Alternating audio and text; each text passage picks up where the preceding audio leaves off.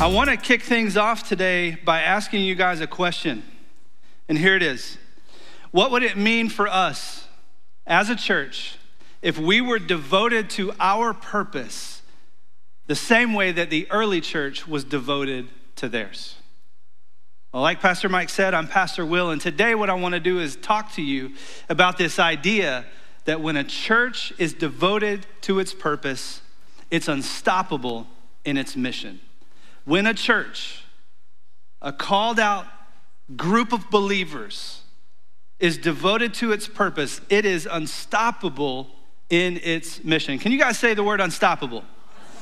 I really like that word. It reminds me of the Chicago Bulls from the early 90s, led by Michael Jordan. Incredible basketball team. Many people would agree that this unit was unstoppable, right? And so in the early 90s, the Chicago Bulls went 3 years winning the championship, right? They call it a three-peat. I think it was the first time since the Celtics had done it, but the Chicago Bulls did it. They went on a three-peat, and they earned themselves the title, the Unstop Bulls, right? How many of you guys remember that? Yeah, what a phenomenal team, right? Now here's a question. What was their secret sauce? What was their secret sauce? What made them great? Was it Michael Jordan? Some might argue that it was. Was it their coaching staff? Was it the players as a whole? You know what I think it was? I think it was their devotion to their purpose. And so whether it was Michael Jordan and the team, whether it was the coaches, or hey, even the owners down to the equipment managers, what I believe is that this team was devoted to its purpose and therefore it became unstoppable, right? And isn't that true? Like when a team is committed, when they are devoted to their purpose, they become unstoppable and extraordinary things can happen. Unless, of course, you're the Dallas Cowboys, and then every year you're gonna find a way to mess it up no matter what, right?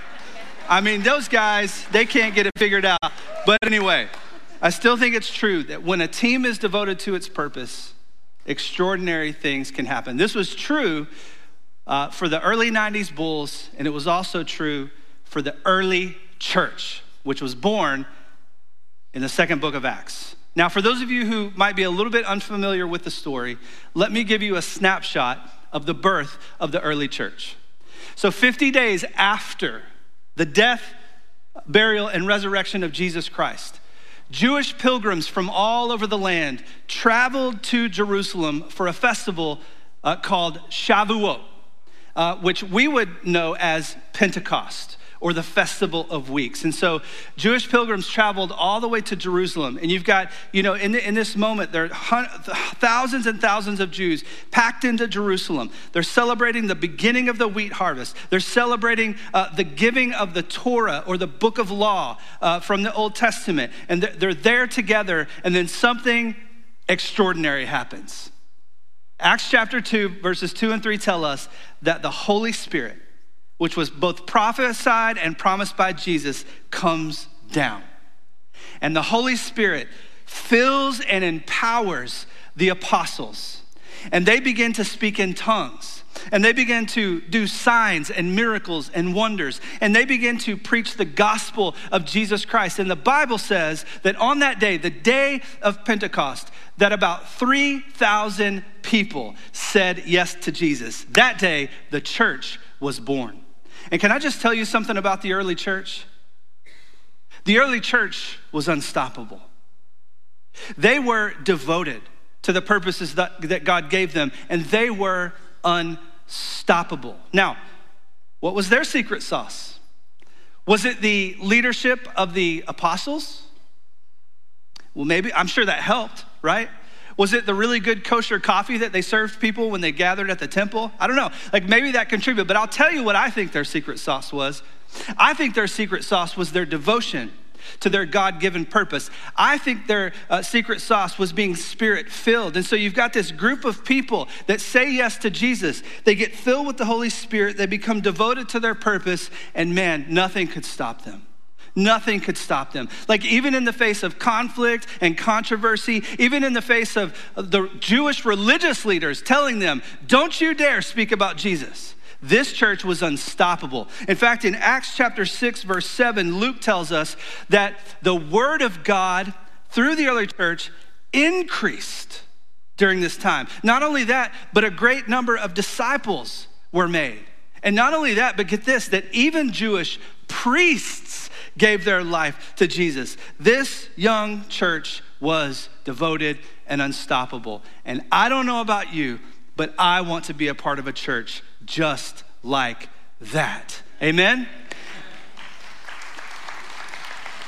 And so to that end, what I want to do today is I want to take you on a journey through Acts chapter 2, verses 41 through 47. And what I want to show you as we explore the devotion of the early church is that there are 6 marks that define them as an unstoppable church. 6 marks that define them as an unstoppable church. 6 marks that if we will allow to define us, we will also be an unstoppable church. Ladies and gentlemen, I am convinced that if this local church, Calvary PSL, will embody the same type of devotion that the early church had, we will be unstoppable in our mission of making lifelong followers of Jesus Christ. Does that get anybody excited today? God can do it through us. God can do it through us, but it's going to take our participation, and I want to show you what that looks like today. By the way, did anybody come today without a Bible? I just found one. Who wants it? You want it? Come up here and get it. Come up here and get it. I'm trying to find Acts for you. Acts. There you go. Hold on. Almost there. Acts 2. There you go. Thank you so Enjoy. much. Of course. You guys at Acts 2? Let's start in verse 41.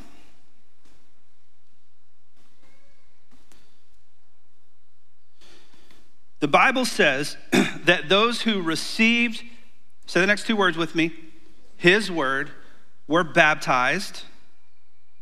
And there were added that day about 3,000 souls. So those who received his word. I want to pause right there. What were the Apostle Peter's words? What were his words? What was this message that they received? Well, if you would just real quickly go with me back to verse 22, and we'll read through 24. What were the Apostle Peter's words? The Apostle Peter's words were this: Men of Israel, hear these words. Jesus of Nazareth, a man attested to you by God with mighty works and wonders and signs that God did through him in your midst, as you yourselves know, this Jesus, delivered up according to the definite plan and foreknowledge of God, you crucified and killed by the hands of lawless men. God raised him up, loosing the pains of death. Why? Because it was not possible for him to be held by it. And then let's jump to verse 38. Peter kind of wraps up his sermon by saying this: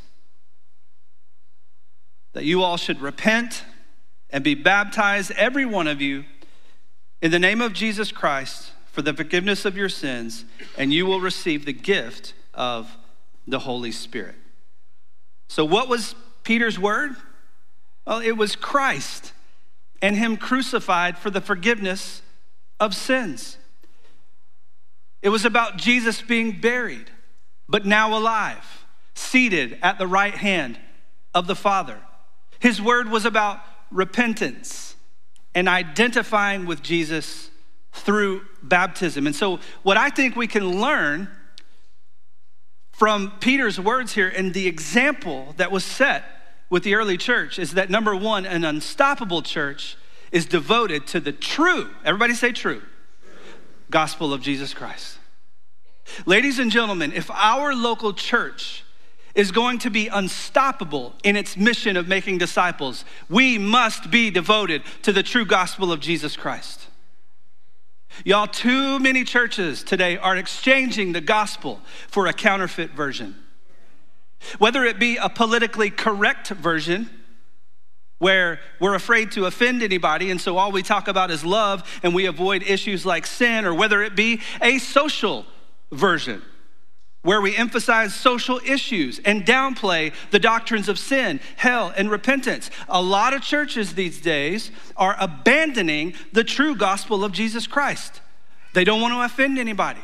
They'd rather be tolerant and inclusive, right? But you can mark my words today, Calvary Port St. Lucie, not this church. Not this church.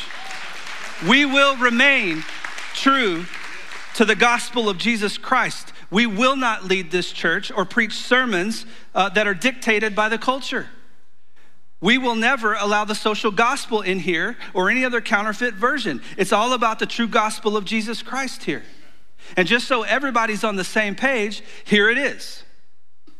The true gospel of Jesus Christ is that all have sinned and fallen short of the glory of God, and that the wages of sin is death or eternal separation from God in a place called hell.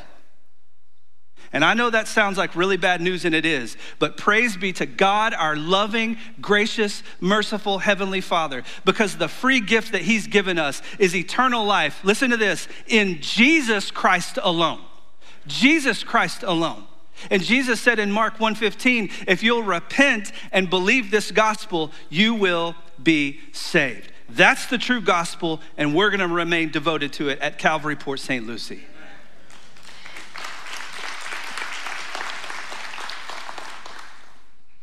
Look at verse 42.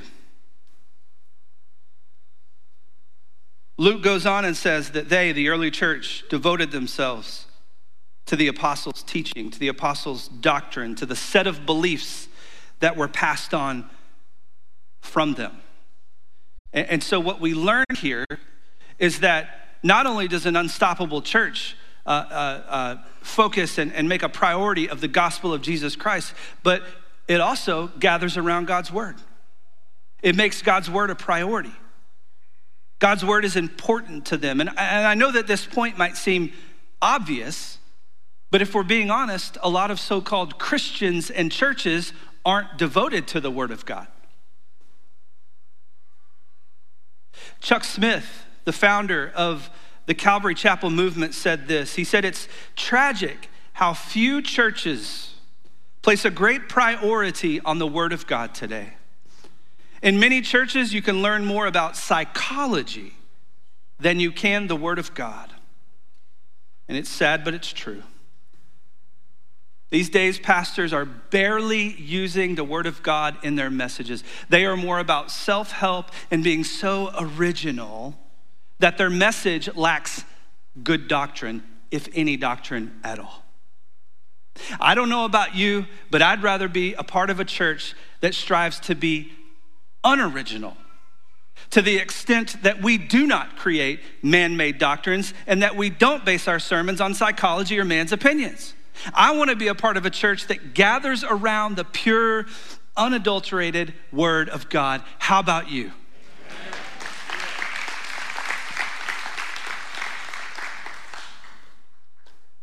So I'm super grateful that for the last 12 years, I've been a part of the Calvary Chapel movement of churches, because we major on the verse-by-verse study of God's word.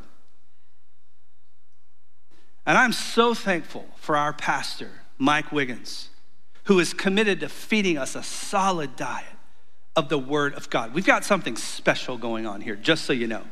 We really do. And so, you know, this idea of making God's word a priority and gathering around God's word, it's a big part of who we are. Not just here on the weekend gatherings, but also in our discipleship environments, our classes, our groups. This is a big part. This is the kind of culture that we want to have here. And speaking of that kind of culture, I want you to listen to what the Apostle Paul told Pastor Timothy concerning the word of God. In 1 Timothy chapter 4, verse 6, Paul tells Timothy, if you, Pastor Timothy, put these things before the brothers, you will be a good servant of Jesus Christ. being trained in the words of the faith and of the good doctrine that you have followed. And so what Paul is doing here is he's charging Timothy as a pastor to personally make teaching and preaching the word of God a priority. But then I want you to see this in 2 Timothy 2:2. Paul tells Timothy now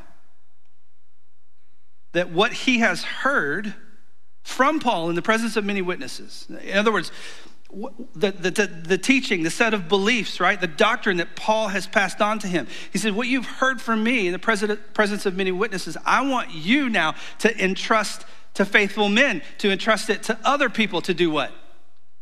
To teach also. What is Paul doing? Now he's encouraging Timothy to equip and unleash other people to make teaching the word of God a priority. What was Paul doing? He was creating a culture of gathering around God's word, whether it was Timothy as a pastor teaching a large group of people like this, or whether it was a large group of people like you gathering in homes teaching one another. He was encouraging a culture of gathering around God's word. And I'm convinced that if we're going to be unstoppable in our mission as a local church, we must have the same culture. Amen? Now, Luke goes on in verse 42, and he says this. He says, they devoted themselves to the apostles' teaching and fellowship. They devoted themselves to fellowship. And then I want you to look at verse 44 and 46, because I think these things are tied together. In other words, Peter says that they devoted themselves to, Luke says they devoted themselves to the apostles' teaching and fellowship. And I think he just kind of describes what fellowship looked like for them in verses 44 and 46, which say that all who believed were, say the word with me, together. And they had all things in what, church? In common. Okay, verse 46, and day by day attending the temple together and breaking bread in their homes, they received their food with glad and generous hearts. There's the first church potluck. Can I get an amen? But what was Luke trying to show us here? What Luke was trying to show us here is that an unstoppable church is devoted to doing life together.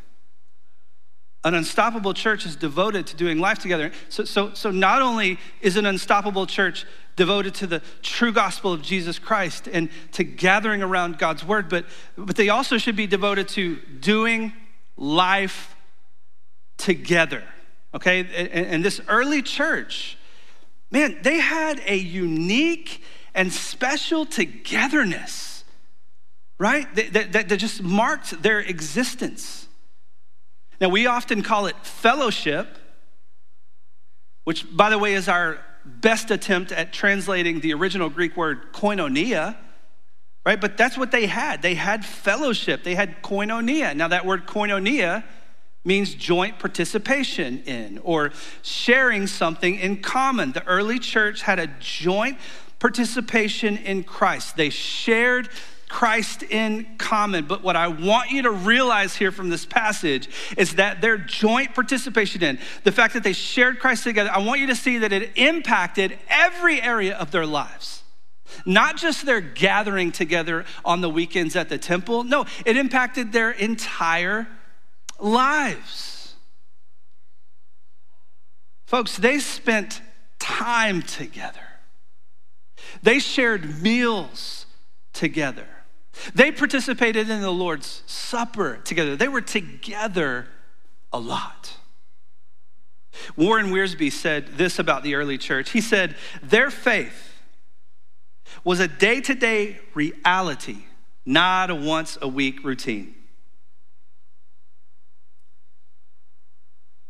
You know, sadly, I think that a lot of us mistake our faith for, a church service or a Bible study. But I came to tell you today that our faith is not just those things. I came to tell you today that our faith is meant to be shared with one another.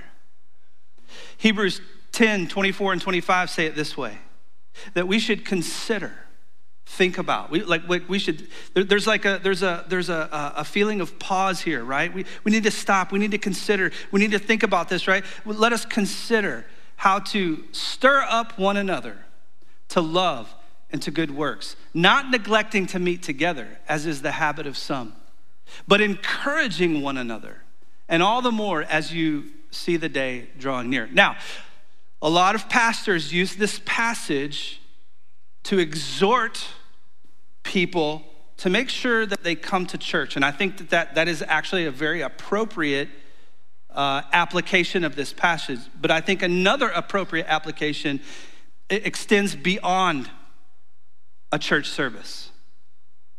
I think another appropriate application here is to exhort you guys about not neglecting to meet together outside of these four walls.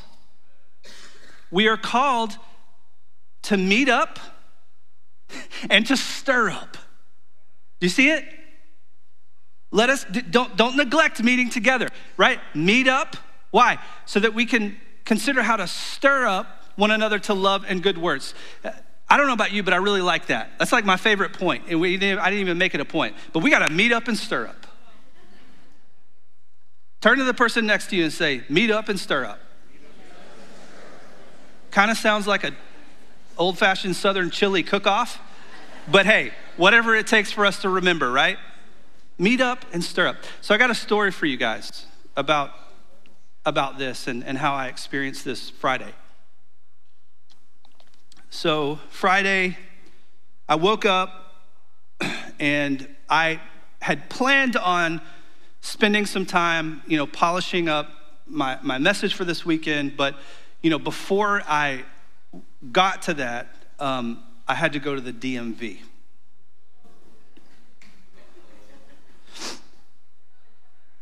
So normally we renew our tags online, but when I went to renew my wife's tag, they said, "Sir, we're sorry, but your license plate number doesn't exist."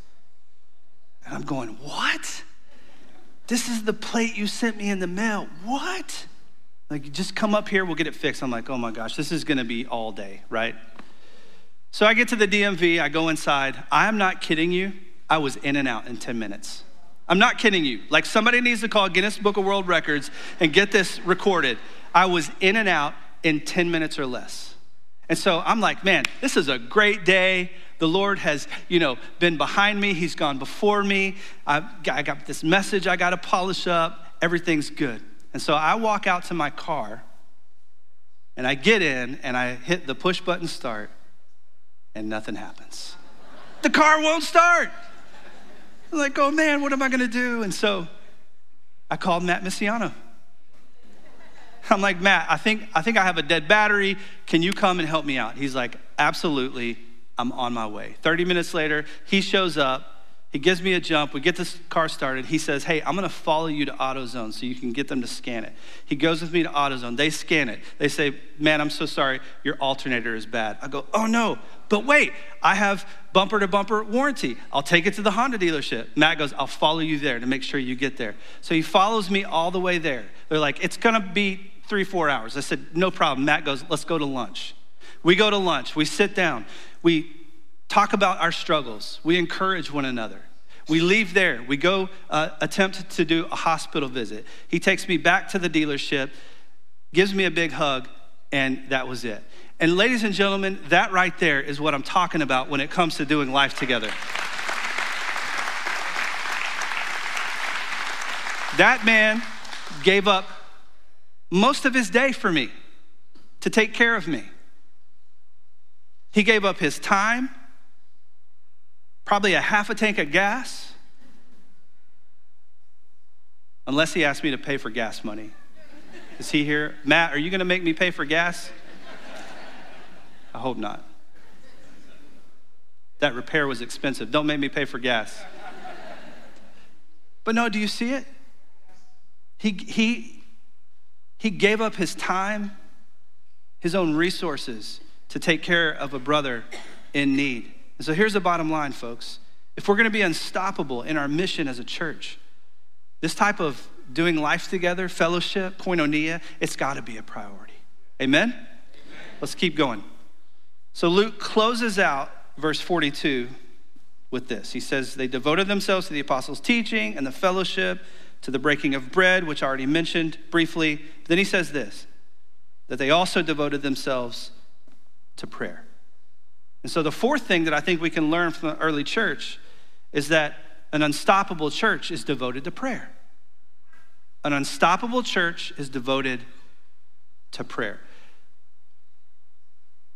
The early church understood the importance and the power of prayer. And I don't know if it was because many of them audibly heard Jesus teach about prayer. I don't know if it was because prayer was such a rich part of their Jewish history, but these folks were devoted to prayer. There was this relentless pursuit of God through prayer that existed within their fellowship. And I just think that it's like a lost art. Sadly, I think a lot of modern Christians and churches don't share that same devotion that the early church did to prayer. And think about this. You take a weekend church gathering like this, or maybe a Christian concert like Rock the Universe that happened Friday night in Orlando. Or you take a moment where this like really popular Christian guest speaker is brought in. What happens? Massive crowds, right? Massive crowds. All the people come.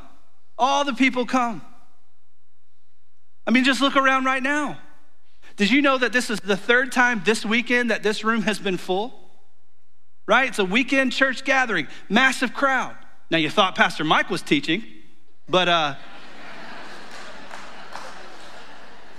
you're here, right? Massive crowd.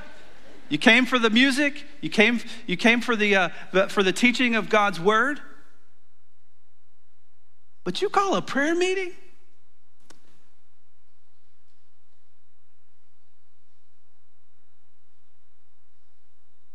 And the sad truth is that only a faithful few show up. I see it every weekend, just so you know.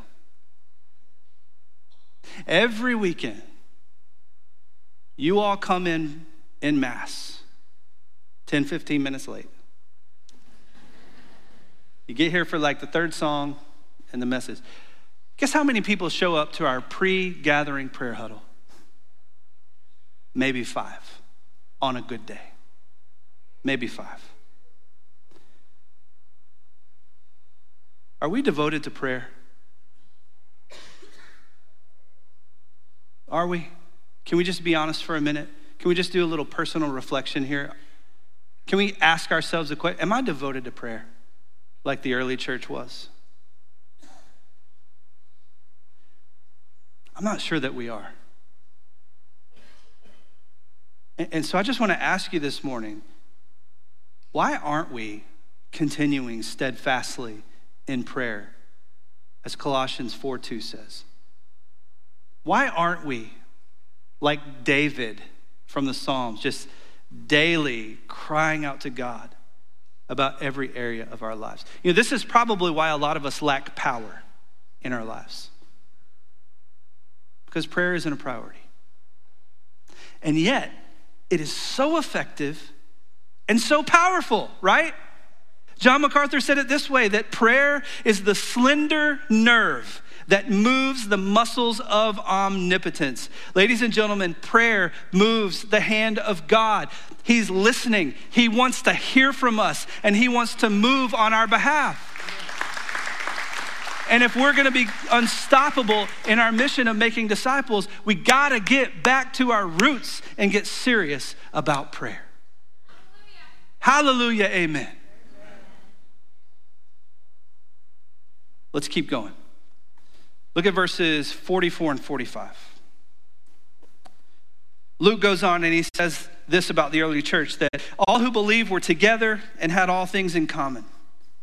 And he tells us that they were selling their possessions and belongings and distributing the proceeds to all as any had need. And so here's what we learn here in these verses, and that is, number 5, that an unstoppable church is devoted to spirit-filled generosity.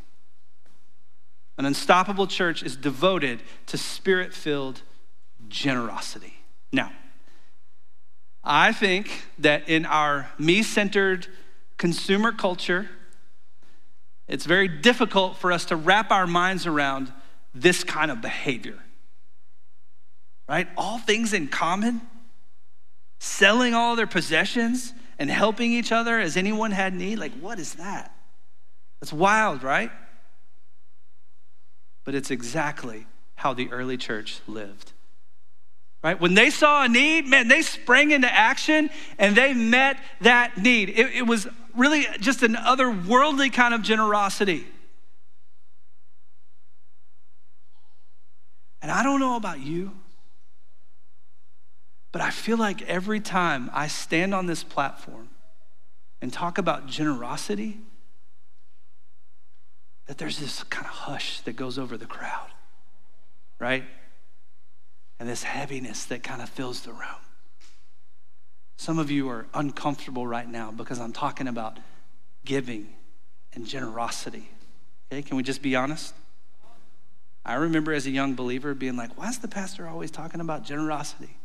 Okay, I've been there, but I don't know. It's like every time this subject comes up, it's just like, now I put some thought into it. And what I believe is that the reason that we act this way is because from the time we were little, we always had an attitude about our stuff that looks and sounds a lot like this.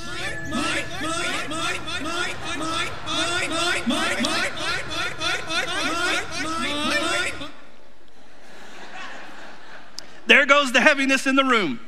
Praise the Lord. Now that I got you laughing, let me look. Isn't that so true though? That's the attitude that we have in our culture, right? My stuff, my money, mine, mine, mine, mine, mine. But what I want you to see here is that this was not true about the early church. They were generous. In fact, in chapter 6, Luke tells us that no one said that any of the things that they owned belonged to him. No one said that any of the things that belonged to him was his own. Isn't that wild? It's like a wild way of thinking and living. It's hard for us to wrap our minds around it. But this was what was true of the early church. And let me also tell you this, just so that everybody understands clearly what's going on here in this section of the scripture. This idea of, selling all your possessions and giving everything away to help everyone that is in need, it was not a command or a dictate of the apostles, okay? You need to understand that. This was not prescriptive. This was not a command. What was it? It was a natural response to what they had experienced, right? The Spirit came down and filled them up. And what did they start doing? They started gathering around God's word, and they started doing life together, and they started praying. And then a natural response was just take care of each other, right? Spirit-filled generosity just became the norm for them. And so here's the question that I have for you, Calvary Port St. Lucie. Are we going to be like the early church and have an attitude of spirit-filled generosity, or are we going to be like the seagulls from Finding Nemo and be selfish? We got to answer that question. We got to make a decision here. And the hard-hitting truth is this, folks. Our attitude toward our assets is a thermometer revealing the truth about our spiritual temperature. What's your spiritual temperature today? Are you cold or are you hot in the area of spirit-filled generosity? Are you cold or are you hot when it comes to your generosity to the ministry of your local church? Are you cold or are you hot when it comes to generosity towards your brothers and sisters in Jesus Christ? Here's the truth, folks. If we're going to be a church that's unstoppable in our mission, then we must be devoted to spirit-filled generosity. Romans 12:8. Paul says this, that to the one who contributes, you should do so in generosity. Then over in 2 Corinthians 9, he says that believers are enriched in every way to be selfish with their stuff and tell everybody, look how God blessed me. Is that what he says? No, we're enriched in every way to be generous in every way. If we're gonna be unstoppable in our mission, we're gonna be devoted to spirit-filled generosity. Now here's the last thing. And by the way, this last point that I wanna make with you is not something that we need to be devoted to. It's actually a result of our devotion. And it is that an unstoppable church's devotion to its purpose creates FOMO. An unstoppable church's devotion to its purpose creates fear of missing out. How many of you have experienced that in your life? I know I have. I've had my eye on that new Apple Watch that just came out. That big, I don't even remember what it's called. John Plumbo has one of our elders, giant watch face, like super aggressive, manly thing. I'm like, man, I gotta have that thing. I feel like I'm missing out, right? Or that new mountain bike that I want. I've had the same mountain bike for like 18 years, and it's a great bike, but I'm looking around at everybody else and I'm like, man, everyone has these e-bikes and these full suspension bikes, and I really feel like I'm afraid I'm kind of missing out, right? And so I want to go buy a new bike, How many of you have experienced something like this? That's FOMO. That's FOMO. And why is this? Because as humans, we naturally want to be a part of things, right? We want to know what's going on. We want to be connected. And so anytime a major event occurs or a new item comes out or some big fad hits social media, what happens? People start talking. Hey, did you see the new thing? Right? Did you hear about the new thing? Have you done the new social media challenge, right? And so this FOMO phenomena happens where we experience fear over missing out, and we go watch the video, we go buy the thing, right? We do the challenge and record ourselves looking stupid, and then we post it, and so that's FOMO. And what I want you to see here is that it's exactly what was happening when the early church was born. It's exactly what was happening when the early church was born. Warren Wiersbe said this. He said the early church had a powerful testimony among the unsaved Jews. And not just because of the miracles being done by the apostles, but also because of the way they loved each other within their fellowship and the way they served the Lord. And so, listen, God was doing something incredible in this fellowship of believers, so much so that everyone in the community feared that they would miss out on it, right? I want you to look at verse 43. Look at verse 43. Luke tells us that awe came upon every soul, right? Awe came upon every soul. So I want to make sure you understand this, right? The Holy Spirit comes down. These people get filled up, right?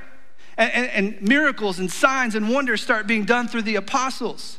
And these people start gathering around God's word, and they're doing life together, and they're taking care of one another, and they're praying together, and God is just moving, and everybody on the outside is like, what is going on over there? I want in on that, right? I want in on that. And so awe came upon every soul. Now that's interesting, that word awe. In the original language, it's the word phobos, where we get our word phobia from, and it can actually have one of three different meanings. It either means fear, or it means terror, or it means reverence. Which one applies here? Well, I think the key is found in verse 47. It says that they were praising God and having what with the people? Favor. So awe came upon the people, right? But favor was tied to it, which leads me to conclude that their awe was a reverent awe, right? Does that make sense? Their awe was a reverent awe. Couldn't have been fear or terror. That would have made people run away. But they weren't running away. They were running into what God was doing. They were looking outside with a reverent awe towards what was happening. And they had a favorable attitude towards the church, right? FOMO had ignited and everybody wanted in on it. And I just got to ask you something this morning, Calvary Port St. Lucie. Do people on the Treasure Coast want what we have? Do people on the Treasure Coast look in at us and want what we have? Do they see something special happening here, so much so that they show up because they want in on what we have? Are they looking at your life and the way that you live and the way that you behave? And are they wanting what you have? We have to ask this question. We have to ask this question, but I'm going to tell you this morning, if we will stay true to the gospel of Jesus Christ, and if we will gather around God's word, and if we will make prayer a priority and do life extraordinarily, and if we will help each other out generously, we will not be able to stop all the people that God is going to bring here. In fact, we might be forced to add a 4th service, or maybe even launch a new campus. We might even have to just tear it all down and build new buildings to house all the people that want in on what we have. And I got a question for you this morning. Are you with us in that?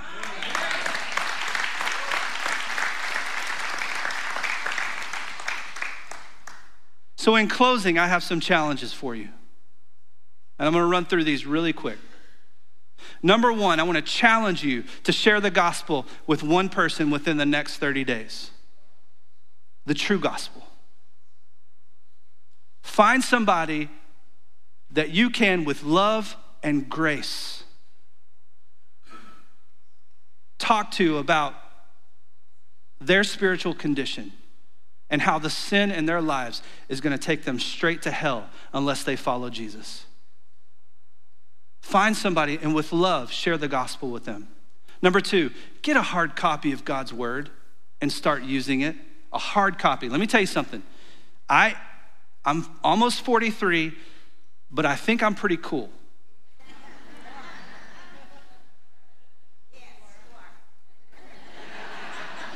Tell me more. No, what I mean by that is this, that like I try to stay hip and, like cutting edge with all the things, right?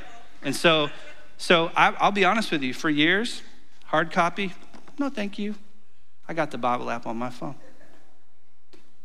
I don't know, man, anymore. Like, I'm just convinced that there's something different about this, about having this. Everybody over 50 clapped. Come on, millennials. Gen Zers or whatever. Anyway, I don't know. I just want to encourage you. Just try it. Get you a hard copy of God's word and start using it, okay?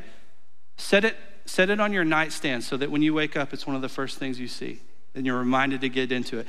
Carry it with you to work, to church, to your small group. Open it up and follow along as the preacher preaches or as the group leader teaches, right? Just get a hard copy of God's word. Number 3, start praying with other believers. It's one thing to pray privately. It's a whole new ball game of spirituality to get together with other believers and pray together. Okay, so find another believer and say, hey, how can I pray for you? And then tell them how they can pray for you. I really think it'll take your prayer life to the next level. Number 4, invite a Christian, a believer, over or out for a meal. Okay? This is one of the most Christian things we can do, is eat together. It really is. Number 5, begin to practice spirit-filled generosity. And 2 things there. Number 1, give generously to the ministry of your local church. And then number 2, find a need and meet it. I know some of you guys, you got a lawnmower in your garage that you never use because you have somebody else mow your yard.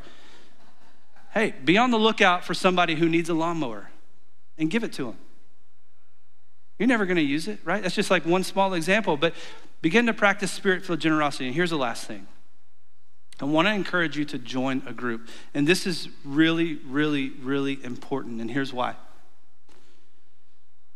Everything that I've taught you today is best accomplished through a small group of people. Do you understand that? Can we be about the gospel? Can we gather around God's word? Can we pray? Can we give generously here on the weekend? Yeah, we can. But we're limited in how we can do that. There aren't many limits when it comes to a small group of people, though. Would you please join a group? Would you please join a small fellowship of people and start implementing the God-given purposes that you've heard today. Church, I'm telling you, if we as a fellowship of believers in Jesus Christ here on the Treasure Coast will commit to being devoted to our purpose, we're gonna become unstoppable in the mission that God has us on. Are you with us? Yes. Come on, church, are you with us? Listen, if you're fired up about the mission of making disciples, and if you are committed today to being devoted to our God-given purposes, I want to invite you to stand to your feet and just shout out, I'm with you, Pastor. Come on. Who's with us? Just stand up to your feet and declare it today in the presence of God and in the presence of all these other believers. I'm with you on this mission. Port St. Lucie ain't ready. They're not ready. Fort Pierce, all the way to Vero, all the way to Stewart, they're not ready. They're not ready for what God is gonna do here. And I'm so thankful that we're in it together.